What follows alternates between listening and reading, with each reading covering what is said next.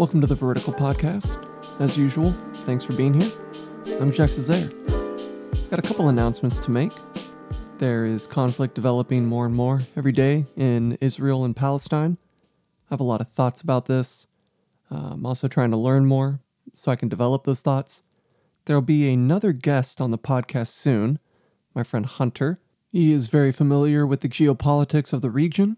We're going to be walking through the conflict, the history, the ethical repercussions of our intervention, and if that intervention is justified, and if so, how to go about it. We plan to talk about living conditions in the Gaza Strip, and many other facets of this conflict. Some other news, and I was debating on sharing it on this podcast. I have not revealed much personally about me other than my philosophies, but I am engaged, and very happy, very excited for the next steps in my life with Desiree. We did it for 1.5 years, and right now we're just working out the logistics of our future together. So, very happy about that, very excited, and she's really brilliant. I'm excited to see what she'll contribute to me and my intellectual adventures. She's awesome, so excited for that. I also plan on doing a book review of Charles Taylor's A Secular Age. It's sitting here on my desk. I have read it. It's almost 800 pages long. Certainly one of the most difficult books I've ever read. I'm not sure I'll be able to even cover 1/10 of what is in that book.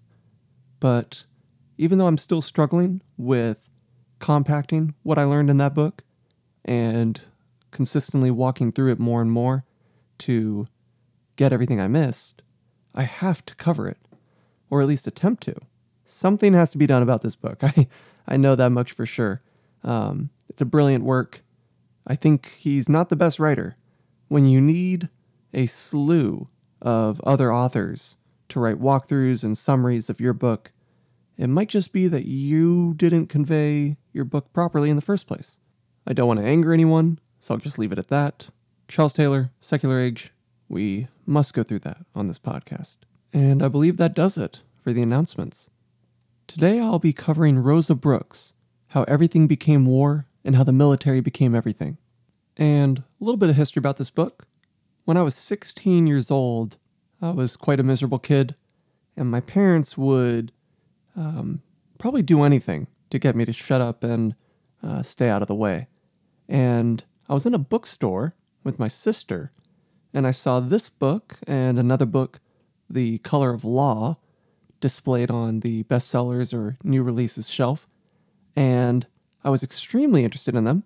I obviously, at the age of 16, in the year 2016, had no political thoughts, no political affiliations, other than probably just agreeing or disagreeing with my parents.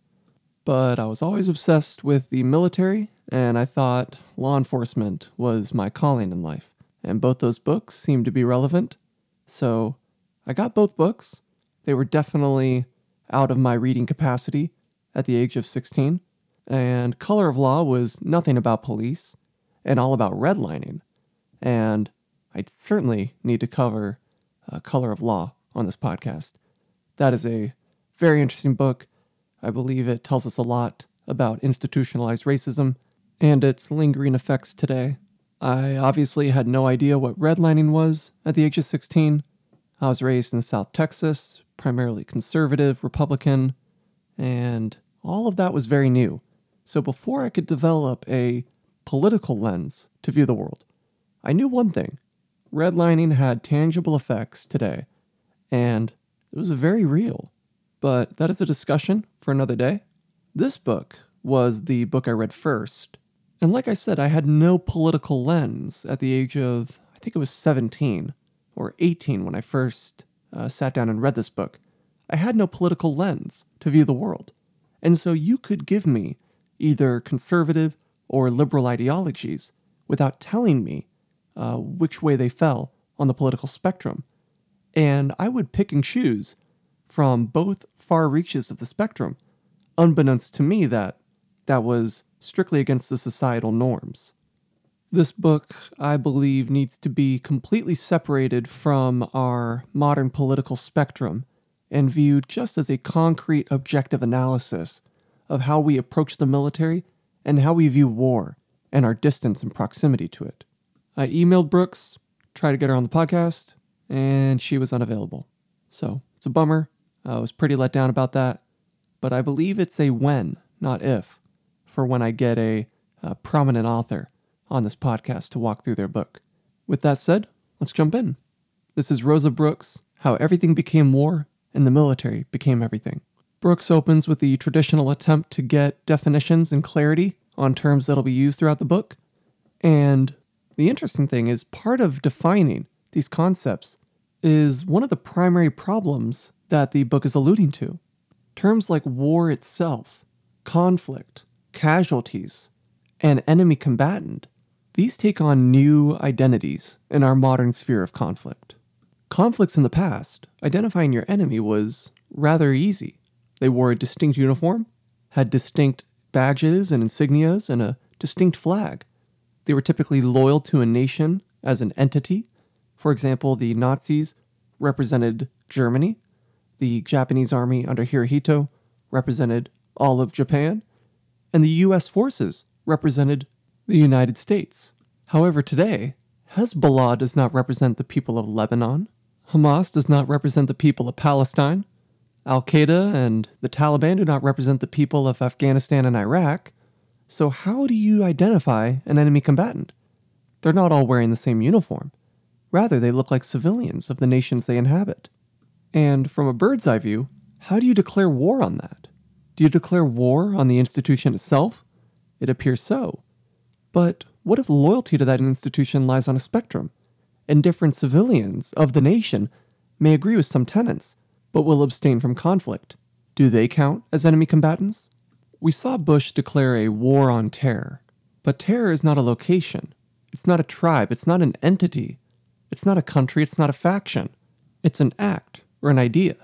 So how do you declare war on that? When you capture a prisoner of war, those prisoners get released after the war. But if you're at war within an idea or an action, when will that conflict end? Will those prisoners ever get released? When does the war on terror end? On a more urban level, when does the war on drugs end?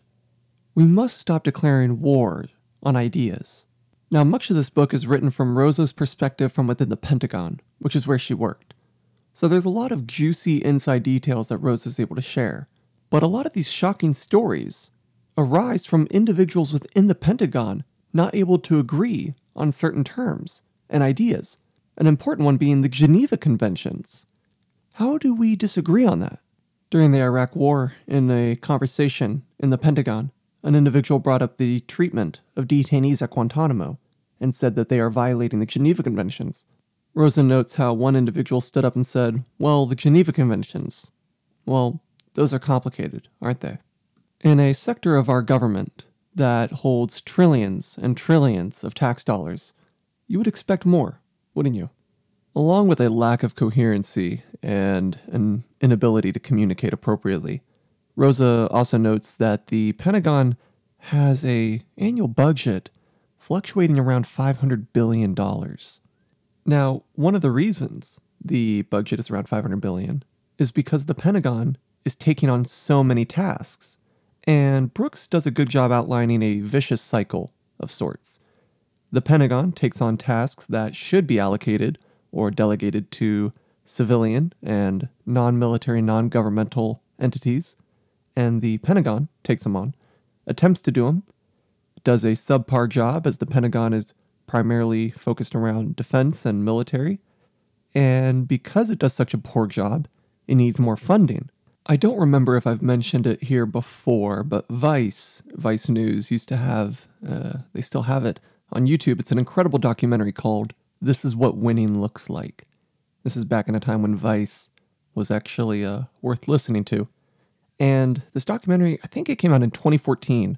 It's a brilliant documentary, and it covers U.S. troops in Afghanistan training the Afghan military and police to be self-sufficient and self-sustainable after the U.S. departs.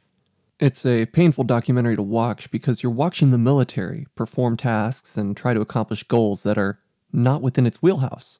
They are trying to establish a government there. The military is attempting to establish a government. a cohesive government that works together, a democracy of sorts. That's not the prerogative of the US military. There are also scenes where they are teaching the Afghans about hygiene and cleanliness. There's solving civil and domestic disputes among the Afghan individuals. There's concerns about drugs and drug use. All of these things are typically not what you would look to the military to solve. Yet the budget of the military, which is in the trillions every year, goes to solving these problems. These would be solved for much less cost and a much greater efficiency if they were allocated to more appropriate departments in the US government's arsenal. Brooks teaches us about the term for these kinds of jobs. They're called MUTWA, or military operations other than war. Brooks gives us some words of wisdom here. If your only tool is a hammer, everything looks like a nail. The old adage applies here as well. If your only functioning government institution is the military, everything looks like a war. And when everything looks like a war, everything looks like a military mission. Brooks writes, asking the military to take on more and more non-traditional tasks requires exhausting our all-volunteer military force and necessitates higher military budgets. Higher military budgets force us to look for savings elsewhere, so we freeze or cut spending on civilian diplomacy and development and domestic social programs. And as we underfund other institutions, they perform worse and worse, making us rely more and more on the military. And so the cycle goes. Rosen notes how Africa was of little concern, or of, in quotes, little strategic value to the United States. Now, she didn't say this, but the DoD, the Department of Defense, did. But of course, once Al-Qaeda bombed 2 embassies in Africa, it got bumped up to high priority. Now, what did the US military do in Africa? Well, the Pentagon established AFRICOM, or Africa Command, and AFRICOM did not just do combat missions against Al-Qaeda. Well, they did a lot more expensive things. I'll list them out here. Rosa writes, the resulting range of AFRICOM activities quickly caused heartburn for those committed to viewing military power strictly through a traditional warfighting lens. Recent activities undertaken by or with the assistance of AFRICOM include, for instance, the construction of school classrooms in Chad, research on the association of sexual violence and human rights violations with physical and mental health in territories of the Eastern Democratic Republic of the Congo, cattle vaccination in Uganda, designed to provide healthy cattle to internally displaced civilians returning to their homes, activities to combat drug trafficking through the West Africa Cooperative Security Initiative, and the construction of closed wells with solar power pumps in Senegal. Hope I'm pronouncing that country right. But it goes on. AFRICOM helped perform circumcisions, AFRICOM helped combat HIV, AFRICOM did work with malaria, mosquitoes, and creating websites to give information regarding different political stances. Now, none of these activities you would ever consider calling on the military to help you accomplish. Now, Brooks had a beautiful job that she undertook. She constructed a team to help sift through all the different programs that the Pentagon had, trying to decide which ones were expending the budget too much, which ones they could enhance, pass on to civilian agencies, or just can entirely. And she notes they got nowhere. The Pentagon sort of laughed at this team in a way. By not delegating certain objectives to more neutral organizations, there is a certain cost to that. The aid that comes from the DoD ceases to be neutral.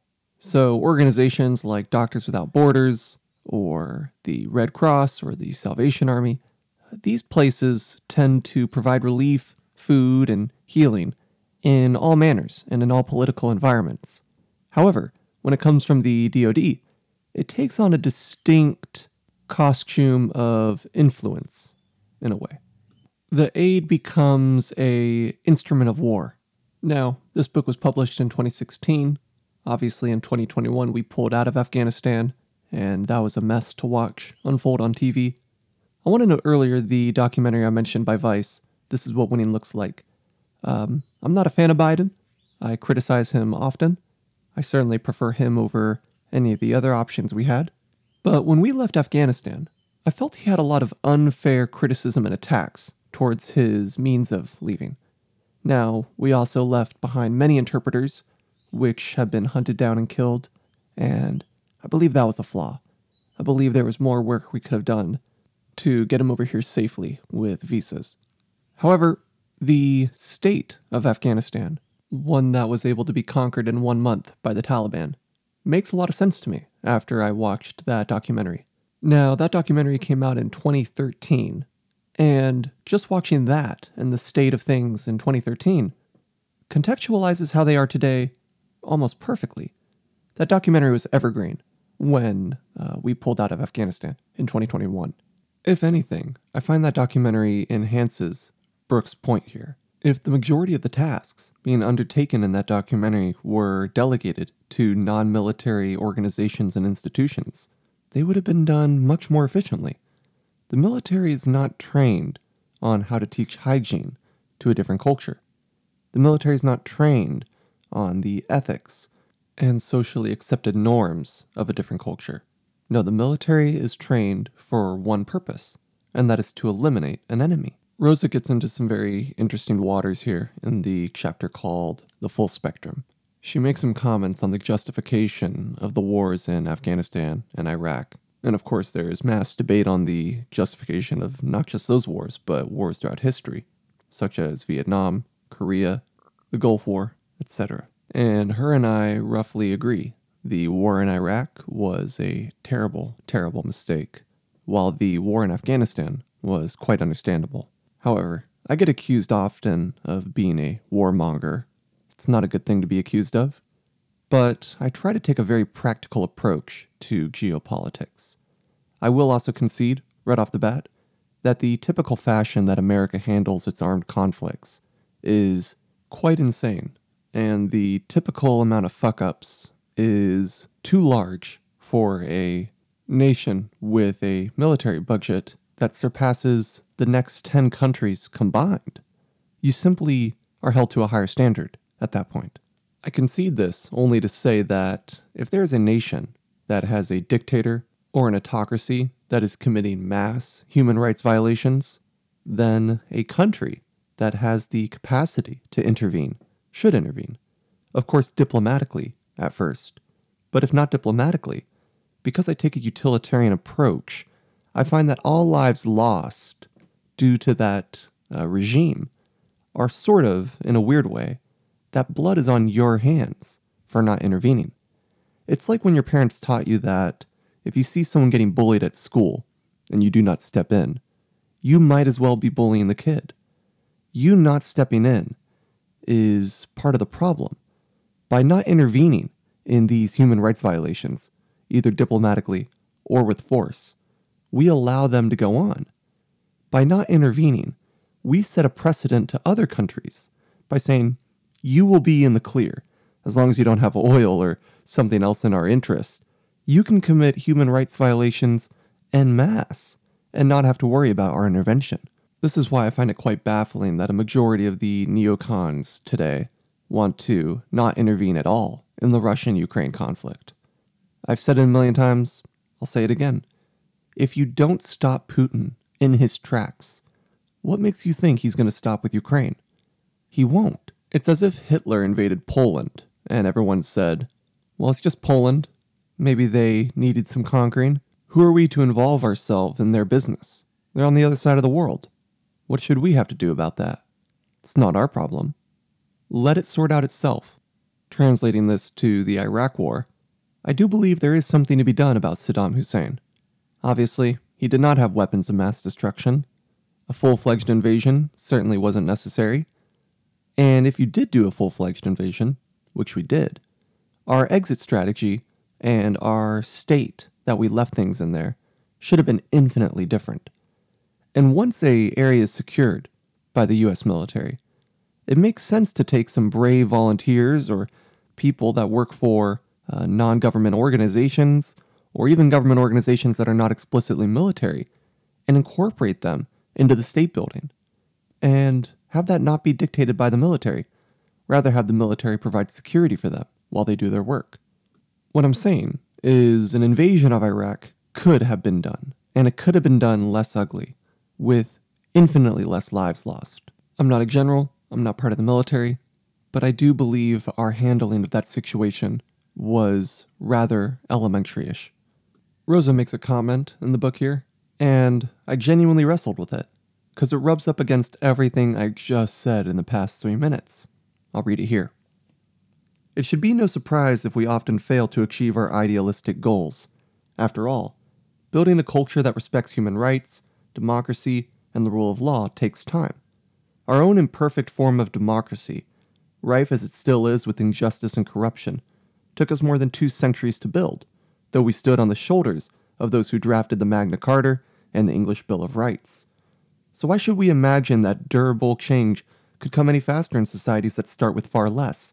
Less wealth, less education, less tradition of democratic government, human rights, or peaceful change. Simple failure to achieve our loftiest goals could be excused, but if our efforts to help only cause more harm, it's inexcusable. Rosa's similar utilitarian philosophy that I share is shining here.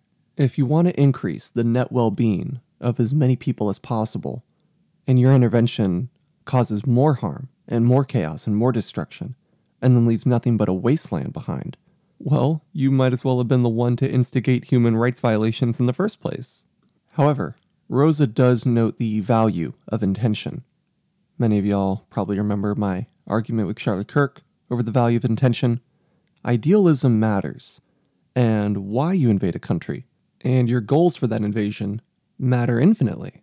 If you invade a country to add to your empire and to expand your reaches and your dominion, well then, yeah, that is clearly unacceptable, especially if it was not willing to be invaded. But if you invade to relieve them of a pain or a force that is committing human rights violations, I find that quite necessary.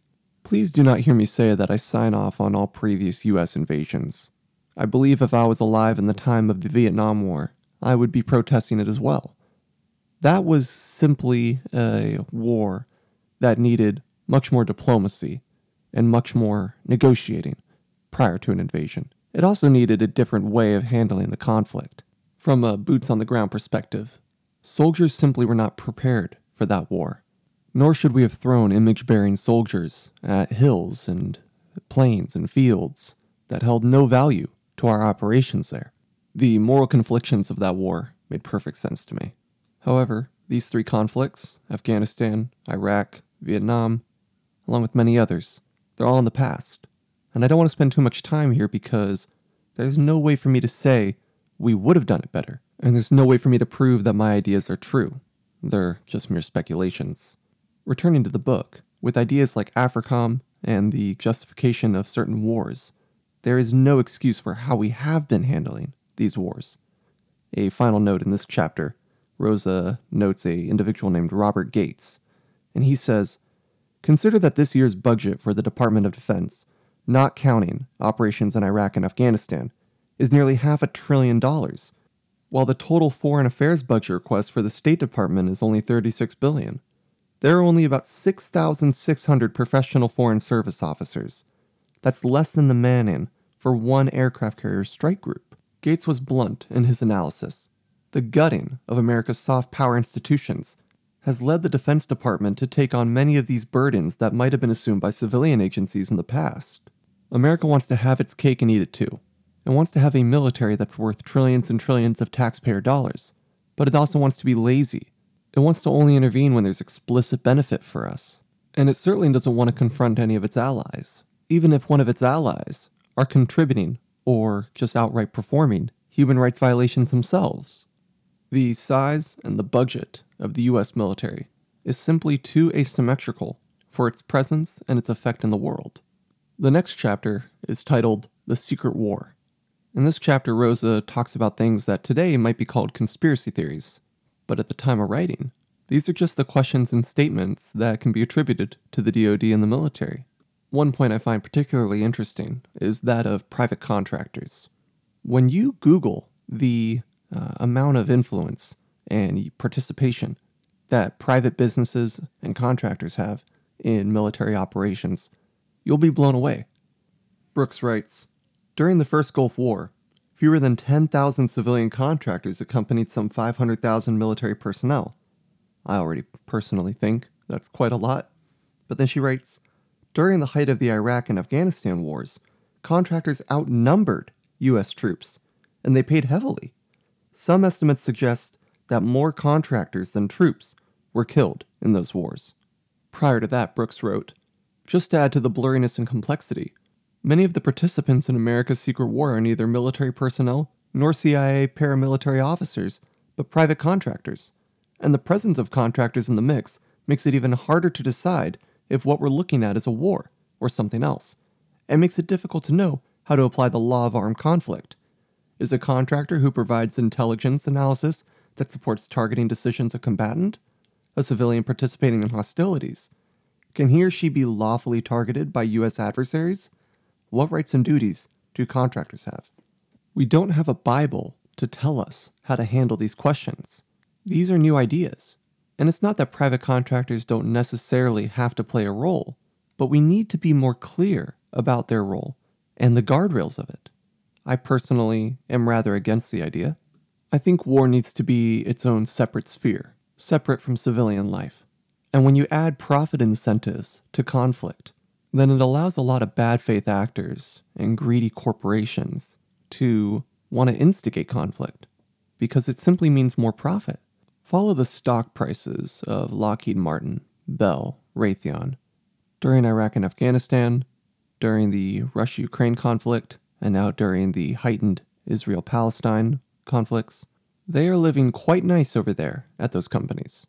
If a company benefits off carnage and war and the slaughtering of innocents, then I believe we have a problem. I'm only 23 and I don't know much about how these companies operate on a ground level, but I've always been quite confused how the military, with its trillions and trillions of dollars, doesn't take the rights of these weapons, take the rights of the aircraft, of the Humvees, of the guns, and construct them themselves. Right? This confuses me immensely. And you wonder about the budget of the military. If the military is buying from private organizations and companies, then if I'm one of the sellers in those companies, I might as well reason, well, I'm selling to the U.S. military, and the U.S. military wants this. I can kind of name my own price, can't I? Is the U.S. military going to say they can't afford it? No, of course not. I find it rather strange that in this day and age, you can even have a career in building weapons of mass destruction. Of course, someone needs to build them for the U.S. military, but these people don't work for the U.S. military. They wake up in the morning, in their bed, kiss their wife and kids, get in a car, drive 20 minutes into the city, clock in, and then assemble Tomahawk cruise missiles. That is baffling to me. If you don't believe me, spend some time on Raytheon's website. I was just on there. And it's so uncanny how they advertise weapons. It's so strange. They say, follow us on YouTube, follow us on Twitter, follow us on Instagram, and also, here's our new Block 4 Tomahawk cruise missile. It can loiter in the air for hours, it can change targets, it can even strike in heavily defended airspaces. Sounds like something that belongs in the military. Yet, it's a civilian organization. It's traded on the open market. This also means that Raytheon and Lockheed Martin and Bell, they can deal to whoever's going to cut the biggest check. This can include America's enemies. Now, they certainly probably don't want to do this, especially if the government found out about this. But what do we know about under-the-table deals? Right? Are we not confused how many of these countries are getting American weapons? Are we not confused on the implications if that country ceases to be our ally? More so, what do you do with the company that sold those weapons to that country? I mean, you can't hold them entirely accountable. But should there not always be an investigation into the company to see how much information they knew about the country's intent of purchasing the weapons? A final note, I think there should be incentives for people to solve problems. A lot of people complained about various drug companies benefiting off COVID, but for companies that came up with vaccines or developed solutions, new profits are the natural conclusion of that act. Create a product or a service that satiates a demand, and there will be money involved. And that makes perfect sense to me. For the individual or the institution that finds the cure of cancer, I will not be surprised when that person has a lot of money. However, war is different. It's not like these companies are inventing something that the government couldn't. Their products don't save, they kill. And they kill more and more effectively at a larger and larger scale. A vaccine, or a solution to tsunamis, or hurricanes, or a disease, is something that can be applied universally to all countries. Weapons of war contain obvious hidden messages whenever you sell them to one person or a country and not another. Brooks then moves to the next chapter called Future Warfare, which the title tells you everything you need to know about it.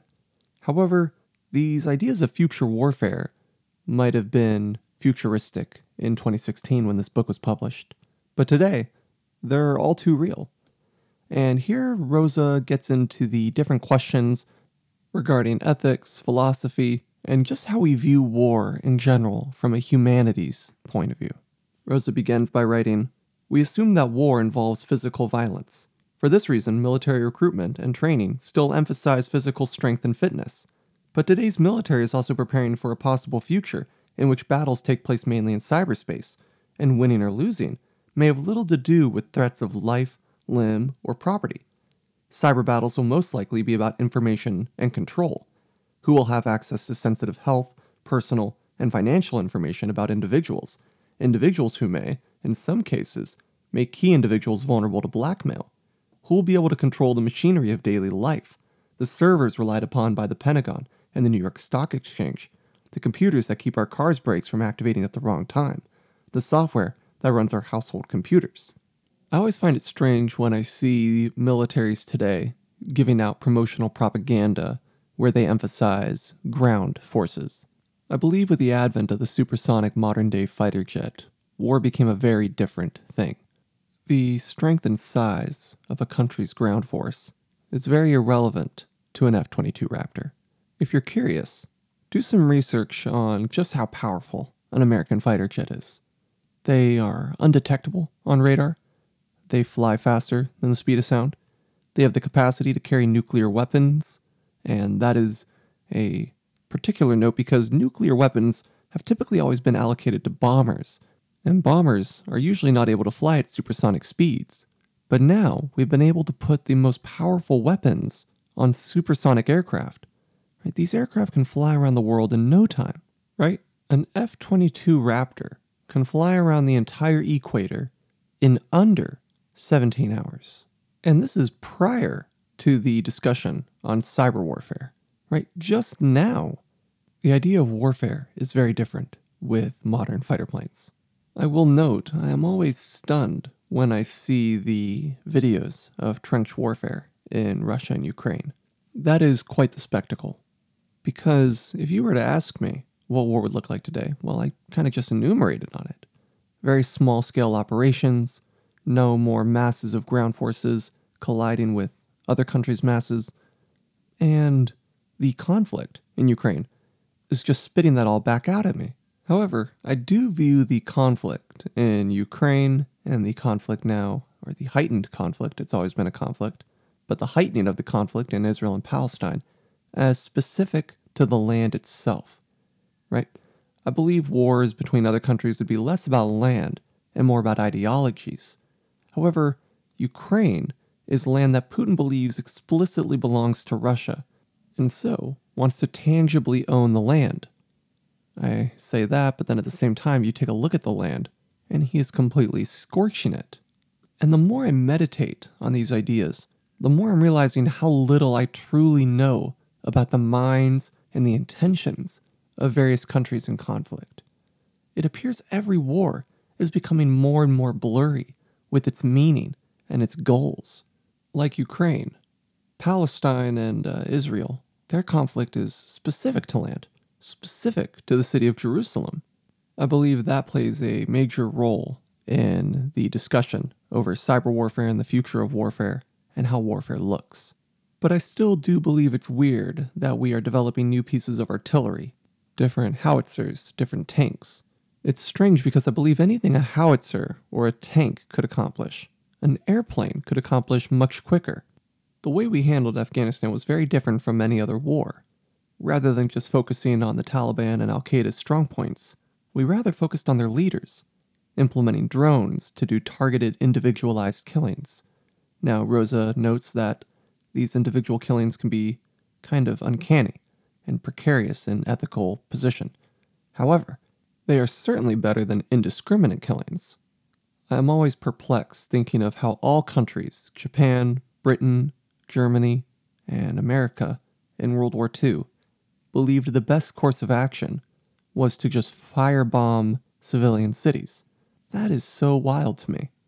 Hundreds of thousands of civilians, men, women, and children, were just smoldered and slaughtered in Dresden, in Britain, in Tokyo. And all of this really got countries nowhere.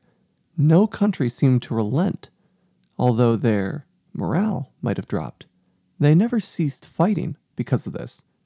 Obviously, the droppings on Hiroshima and Nagasaki are quite different.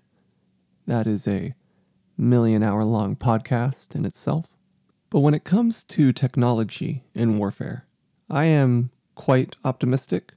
I view it sort of as technology increasing in the medical sphere. I believe things get easier. I believe there's less room for error. And I believe tasks are easily optimized. It is quite a relief that during World War II, hundreds and hundreds or thousands and thousands would die every day. But in Iraq and Afghanistan, it was a tragedy for 10 soldiers to die in a month. How we wage conflict and how we navigate these spheres changes how many people die, how many people need to die, even on the opposing side. We didn't need to firebomb Baghdad or Fallujah. No, we needed to carry out targeted strikes. And as AI and technology increases, these will be made much cleaner and will probably need to be executed less frequently. Rosa writes regarding AI, computers may be far better than human beings at complying with international humanitarian law. After all, we humans are fragile and panicky creatures, easily flustered by the fog of war. Our eyes face only one direction. Our ears only register certain frequencies. Our brains process only so much information at a given time. Loud noises make us jump, and fear floods our bodies with powerful chemicals that can temporarily distort our perception and judgment. As a result, we make mistakes in war, and we make them all the time. We misjudge distances, we forget instructions, we misconstrue gestures, we mistake cameras for weapons, shepherds for soldiers, friends for enemies, schools from barracks, and wedding parties for terrorist convoys. She later writes, computers aren't perfect, but they're a good deal less flawed than those of us cursed with organic circuitry. And of course, this all ends up being a Unitarian philosophy game, right? Will there ever be a time when we are morally obligated to use robots instead of humans to wage our wars? There's one area I can think where this was implemented at least 20 years ago, and that is with EOD bots, or explosive ordnance disposal bots. We used to get a guy in a 100-pound suit and have him walk up to a bomb and attempt to disarm it. Okay, I think people still do this, but we have found a way to make it much more easy and less dangerous by sending a robot with little claws to go and disarm the bomb. Now, if we had that technology and still decided to send humans in when the technology could have been implemented, well, I believe morally that is wrong. All steps should be taken to preserve human life, even enemy human life. And just like bombs, I believe if you need to clear a house or clear a street of enemies, I believe that should be done with robots, if available, rather than sending humans there. And there's very obvious caveats to this. There needs to be immense testing and immense insurance that these robots are seamless in their identification of enemies and civilians. I believe Hollywood and George Orwell make this seem to be a very scary and dangerous time. Now, I'm very concerned with the implications of AI on our modern society, but I'm also embracing it because there's obvious benefits, especially in the field of medicine. But the military is also one of those fields where I'm more optimistic than I am scared. And closing this section on future warfare, Rosa touches on an interesting topic of non-lethal weapons. I'm going to read here. If we fought a war with weapons that did no permanent physical harm to our enemies, would they still be weapons? would it still be a war? The advent of cyber war forces us to ask this question, but similar questions also arise when we consider advances in non-lethal weapons. The military is already experimenting with a number of technologies that can incapacitate or control enemies without causing injury or death. For instance, there's the active denial technology, which can shoot a focused beam of radio frequency millimeter waves at a frequency of 95 gigahertz toward a specific area. Traveling at the speed of light, the millimeter wave directed energy engages the subject, penetrating the skin to a depth of only about 1/64th of an inch, or the equivalent of 3 sheets of paper, asserts a Defense Department fact sheet. 3 painful sheets of paper. Anyone caught in the beam will feel a sudden searing heat all over his or her body, making further movement impossible. One's natural instinct will be to move out of range. Once out of the beam, the sensation of unbearable heat immediately ceases, with no permanent ill effects, not even a bruise or a burn. Later she writes, similarly, improved flashbang grenades can temporarily disorient adversaries, using light and sound to create transient blindness and deafness. The new flashbang grenades can be thrown by hand, and another variant can be fired through existing mortar tubes from a distance of up to a kilometer. In the future, these non-lethal mortar rounds may also paint those caught near detonations with infrared or ultraviolet ink, invisible to the naked eye, but easily detected by U.S. troops trying to track enemies escaping through crowded city streets. Other emerging technologies fire lasers that cause temporary blindness, or high-powered radio waves that can cause vehicle engines to stall. Lastly, she writes, but here too, the evolution and expansion of warfare raises distinctly Orwellian possibilities. Imagine the development of non-lethal DNA-linked bioweapons that cause hallucinations or crippling schizophrenia symptoms, aimed at political, economic, or military leaders, for instance. Or imagine linking non-lethal weapons to individualization technologies and distant warfare technologies in other ways. A world in which swarms of miniaturized drones with facial recognition software can seek out and incapacitate specific individuals in a crowd will be a world in which suicide bombers can be stopped in their tracks, but also a world in which repressive governments can exercise near total control over dissenters. It'll be a world in which lines between the worlds of war and peace will no longer exist. It'll be a brave new world, for sure. Moving on, Rosa brings up a brilliant discussion over the purpose of an army. She wants to note that America has thousands of troops in hundreds of different countries all over the world, and asks the question, why? She writes, the Iraq War is over. The war in Afghanistan is winding down, and Washington's budget cutters are sharpening their knives. In a world of cyber operations, pirates, humanitarian missions, and high-tech unmanned aerial vehicles, the Army is struggling to define and defend its role and mission. Why should the United States Army keep roughly 12,000 soldiers stationed in peacetime Kuwait? And more broadly, why does a nation so seemingly determined to avoid another land war need a large standing army with troops deployed all over the world? Won't these conflicts of the future be better suited to the Navy and Air Force with their drones and computers and other technologically advanced toys than the Army's 540,000 grunts with their tanks, rucksacks, and muddy boots? America, like many other nations in the past, is an empire, and it stretches far past the American borders. We have embassies in hundreds of countries, and soldiers placed all over the world. I find this to be acceptable only up to a certain point, and at that point I begin to ask questions. If a country has a democratic government and is well-standing and wants U.S. soldiers there, I see no problem with that. But what about Somalia, where there is no government, where there is no centralized authority, rather just hundreds of warlords competing for land and loot?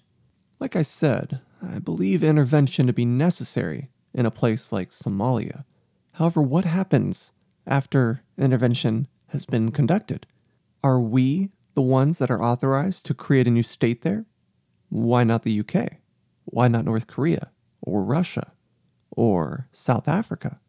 Why are we the ones to construct a new state there? Should there be a new state? Many people would ask me if there should be a new state there. I think the obvious answer is yes. As long as people are getting born there, and they're being born into a starving country full of warlords and famine, yes, something clearly needs to change. And I believe people put themselves on this moral high ground by thinking they're better for not wanting to intervene and criticizing the U.S. military-industrial complex.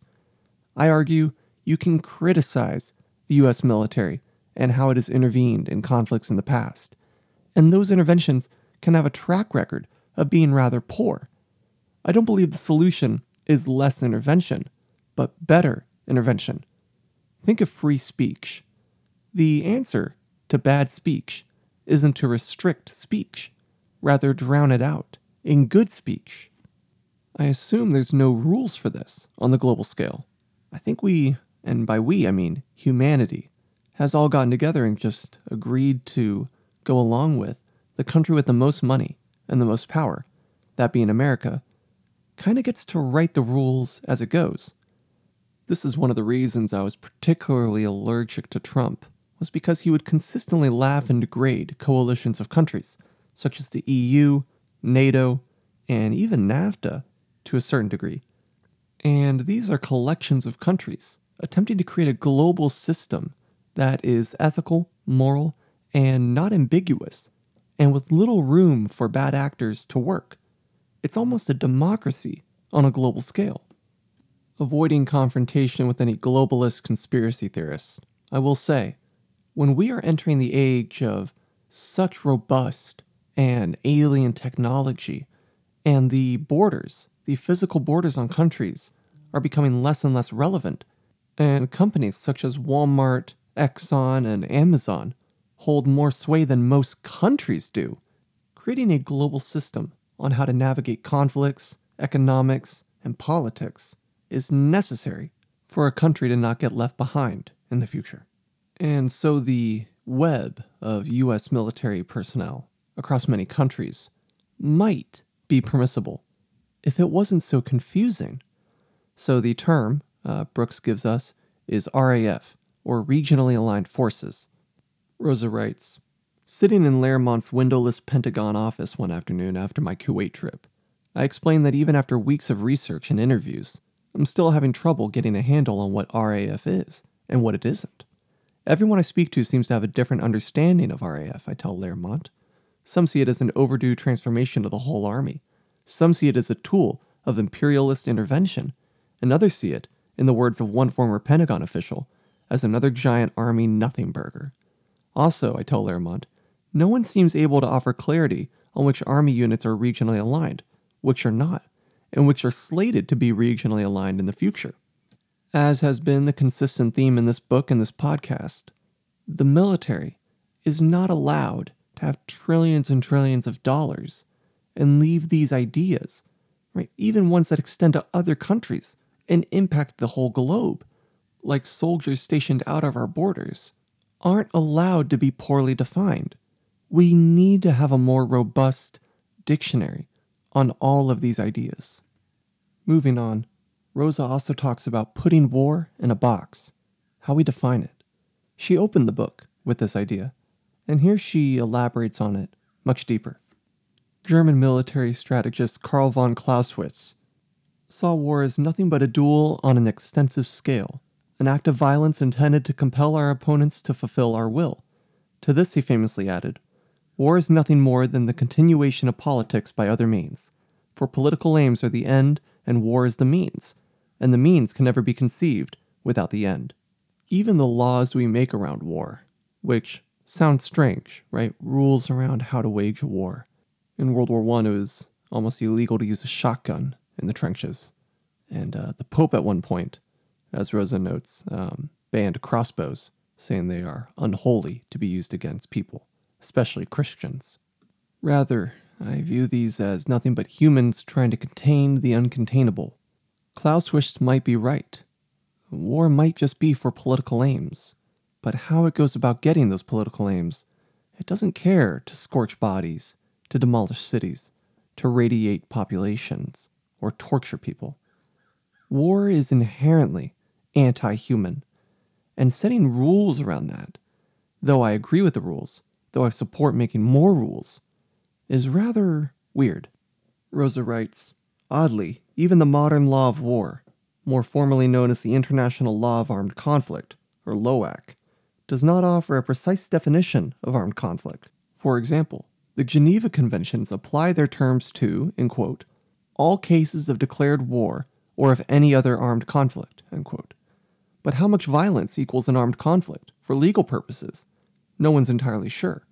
As two represented European legal scholars noted in a 2009 article in the International Review of the Red Cross, this is one of the glaring gaps in the law of armed conflict, a gap that concerns its very foundation, namely the question of the definition of war, or rather, armed conflict. I mentioned in the beginning how different societies and cultures handled war in the past. I'm going to read these two paragraphs here. These talk about Liberian warriors, Zulu warriors, and Native American groups. Many Native American groups, including the Cheyenne and the Choctaw, Shawnee and the Iroquois, and the Tetons, divided authority between peace chiefs and war chiefs. Among the Cheyenne, for instance, peace chiefs led the nation's 10 or so bands, supervised their trade, and adjudicated disputes. When war threatened, they gave control of the nation to war chiefs, who planned strategy and tactics and led attacks. When the war ended, war chiefs handed control back to the peace chiefs, the locus of authority, and whether power was hereditary, in the case of many tribes' peace chiefs, or meritocratically earned, as was often the case among war chiefs, thus depended entirely on the ability of a tribe to distinguish readily between peacetime and wartime. Rosa continues, in the 19th century Liberia, warriors wore special masks during raids, and war was prohibited while bush school was in session for boys and girls. Among the Zulu in southern Africa, conflict prior to the early 19th century military innovations of Shaka Zulu was similarly ritualized. Disputes between tribes were settled through combat, on a mutually agreed upon day and time. Each tribe's warriors would draw up in lines at a distance of about 100 yards apart. Behind the lines stood the remaining members of each tribe. Chosen warriors would advance to within 50 yards of each other and shout insults before opening the battle by hurling their spears.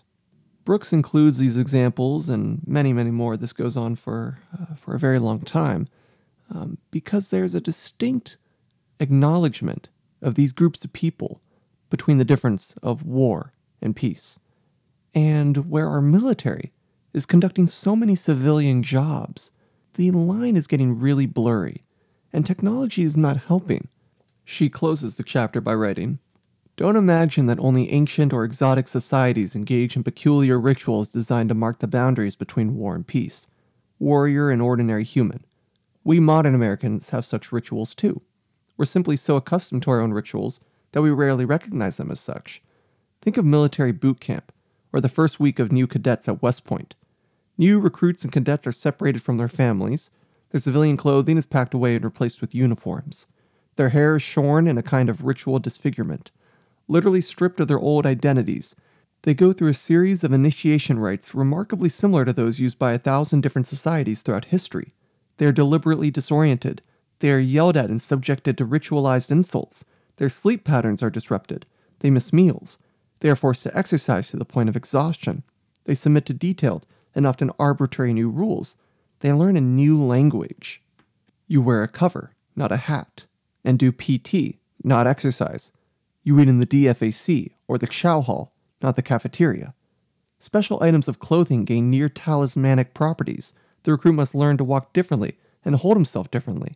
At West Point, new cadets, or plebes, must memorize and be prepared to recite bits of arcane lore, little of which serves any purpose beyond emphasizing group membership and the plebe's subordinate status. To the question, how many lights in Kellum Hall? The cadet must answer, 340. To the query, how is the cow? The cadet must respond, she walks, she talks, she's full of shock. The lacteal fluid extracted from the female of the bovine species is highly prolific to the nth degree. I found this part very convincing and very interesting by Brooks. I'm really grateful she put this in the book. Much of what goes into making our modern-day soldiers made perfect sense to me. I mean, boot camp made a lot of sense. You want your soldiers to be fit. You want them to be able to endure hardship. There might be times when their sleep is disrupted. They might have to miss meals. They might have to run to the point of exhaustion. Those are all very realistic expectations for conflict. And I find the language that Rosa talks about, and the locations, and the uniforms, and the look, to be our attempt to keep war separate from civilian life. and oh, how we are failing at that. These points lead directly into the next chapter of taming war. And taming war is also very difficult. It coincides exactly with putting war in a box and trying to define it. Like I said, people are trying to contain the uncontainable, to humanize the explicitly anti-human. Another way we've attempted to put war in a box is with the Lieber Code. Brooks writes the history. Military necessity admits of all direct destruction of life or limb of armed enemies, and of other persons whose destruction is incidentally unavoidable in the armed contest of the war. As a result, the violence of war must be carefully circumscribed. Peace is the normal condition. War is the exception.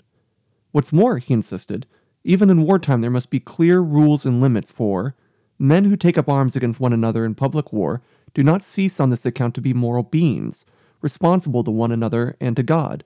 His code thus laid out detailed rules for the treatment of civilians, prisoners, and the wounded during war and occupation. Torture and the infliction of suffering for the sake of suffering must be considered always impermissible, and the private citizen must be spared in person, property, and honor. Now, I personally support the Geneva Conventions. I support the Lieber Code. However, I find it rather uncanny that we have these restrictions, especially since most bad faith actors in the world refuse to follow them.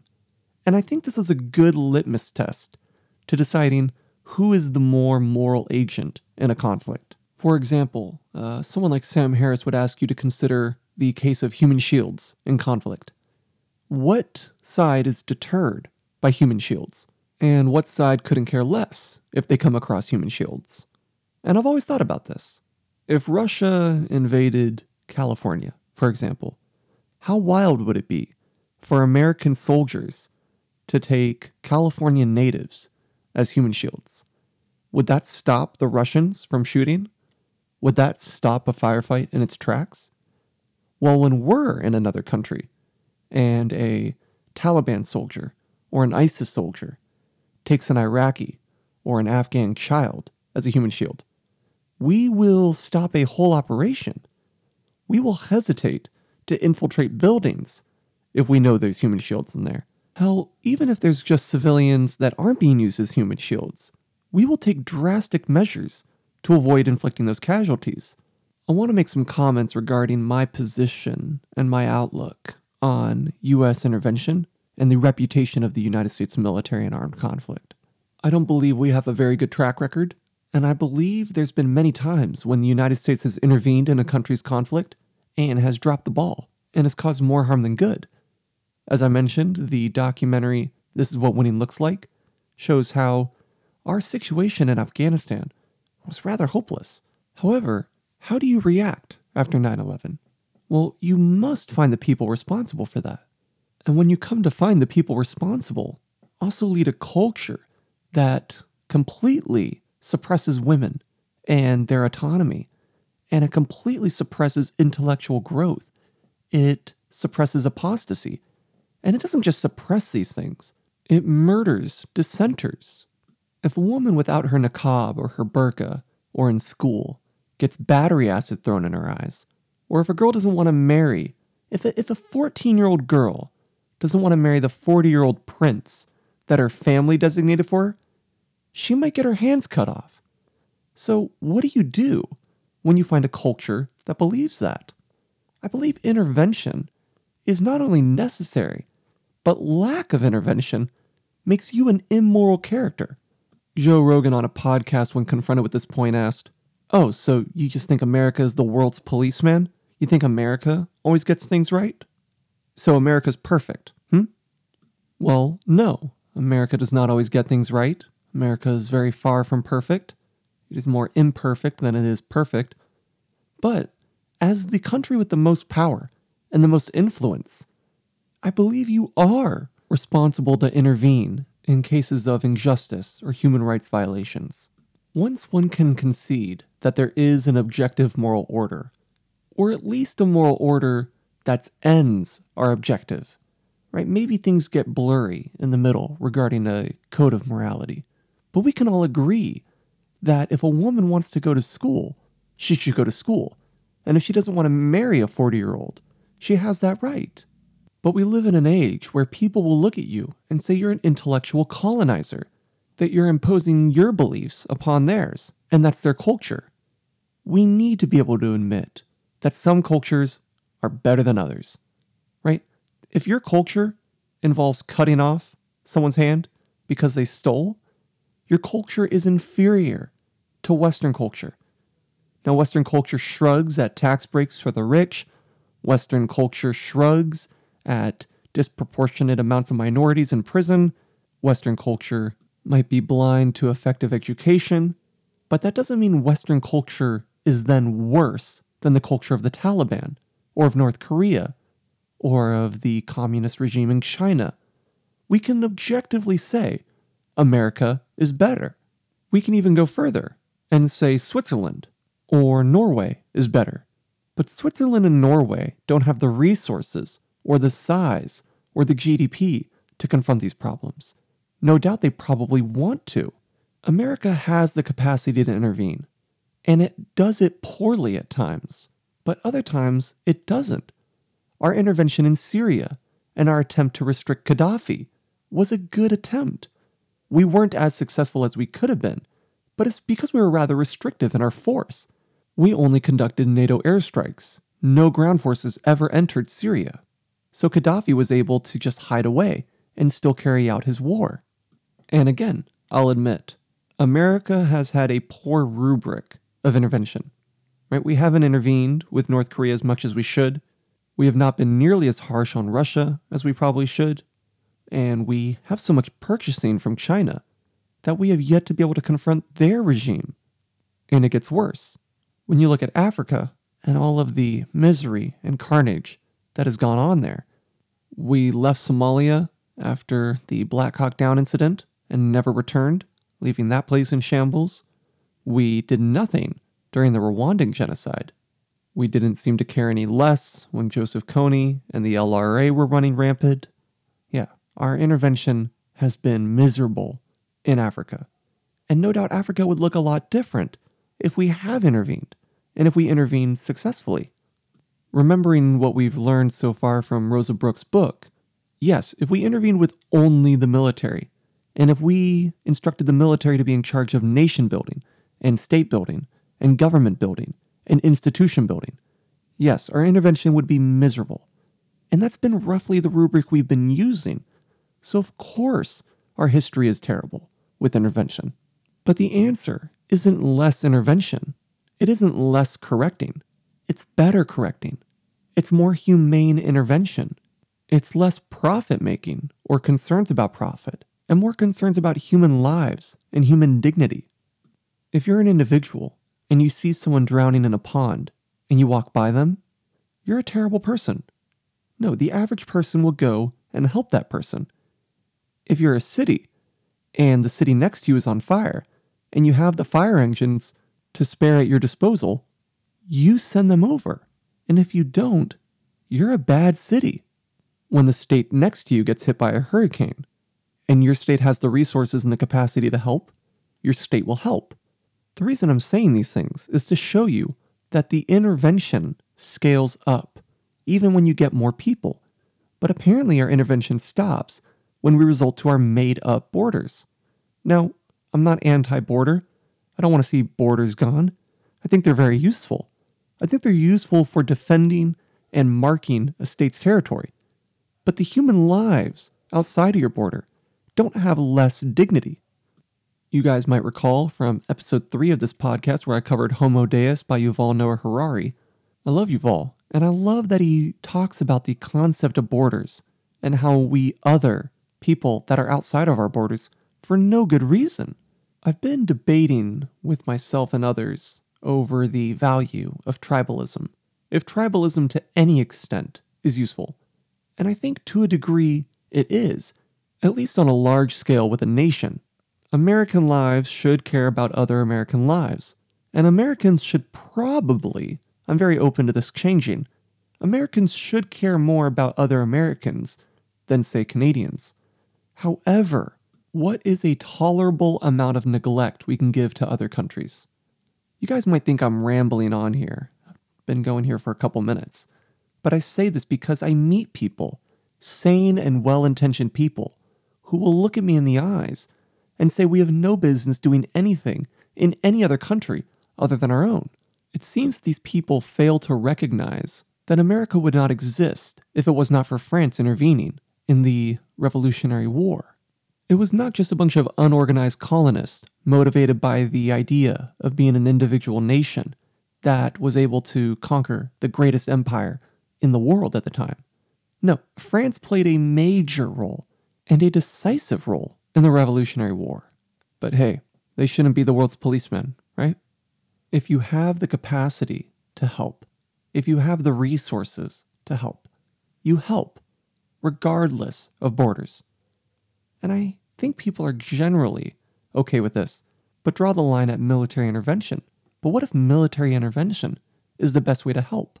You can drop as much food as you want in Somalia, but as long as there's no restrictions on who gets that food, and if there's no protection for people who get that food, warlords will keep grabbing it up and selling it for crazy prices and maintaining an artificial famine. If you want babies to stop dying in Somalia, and if you want people to get fed, you have to do something about the warlords. Of course, you also need a stable government there, but you don't get a government and then just ignore the warlords.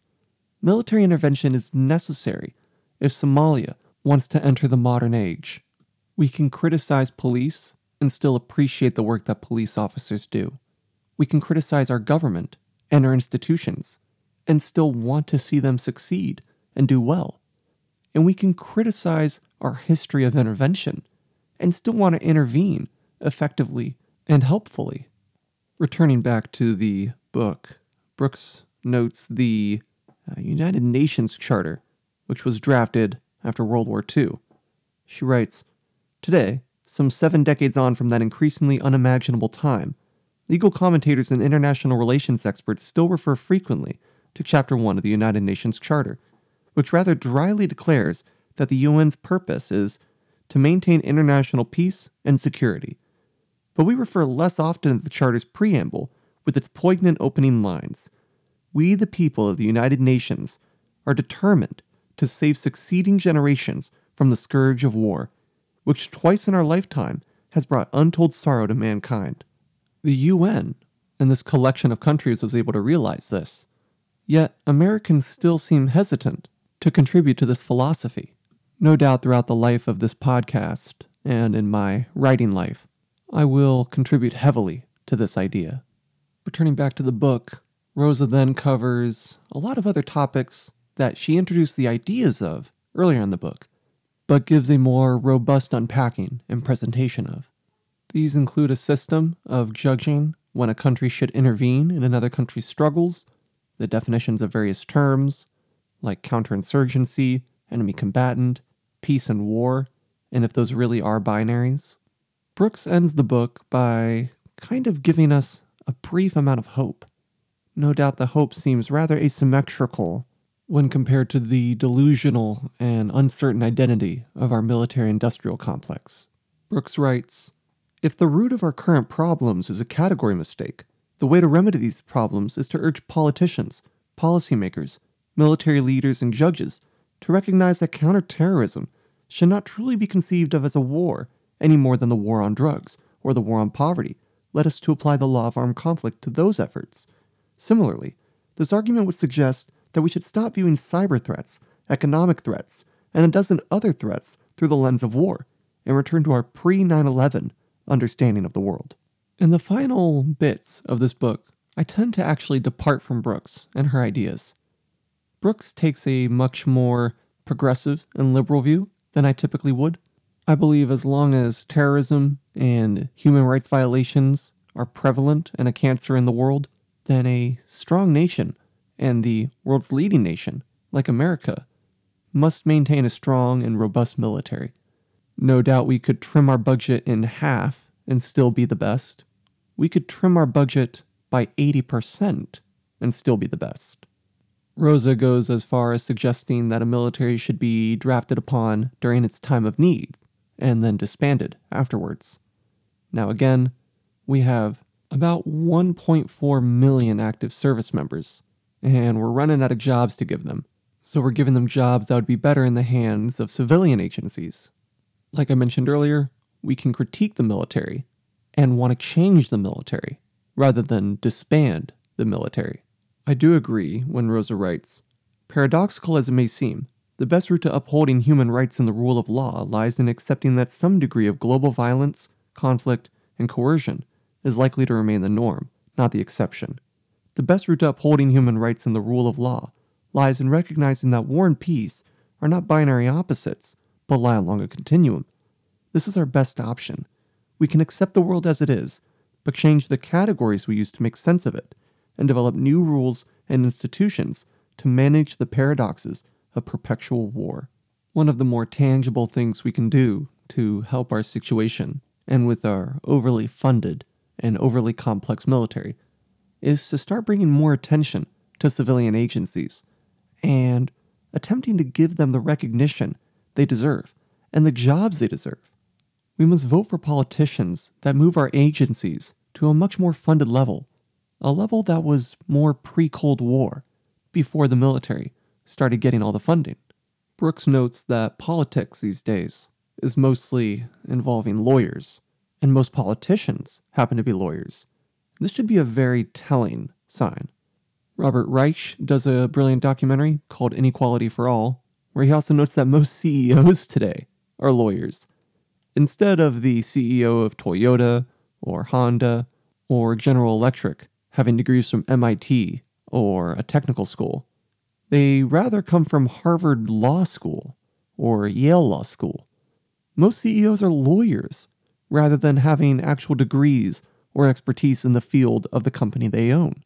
Regarding politics, Rosa writes, "More than half of U.S. senators hold law degrees, along with more than a third of the House of Representatives.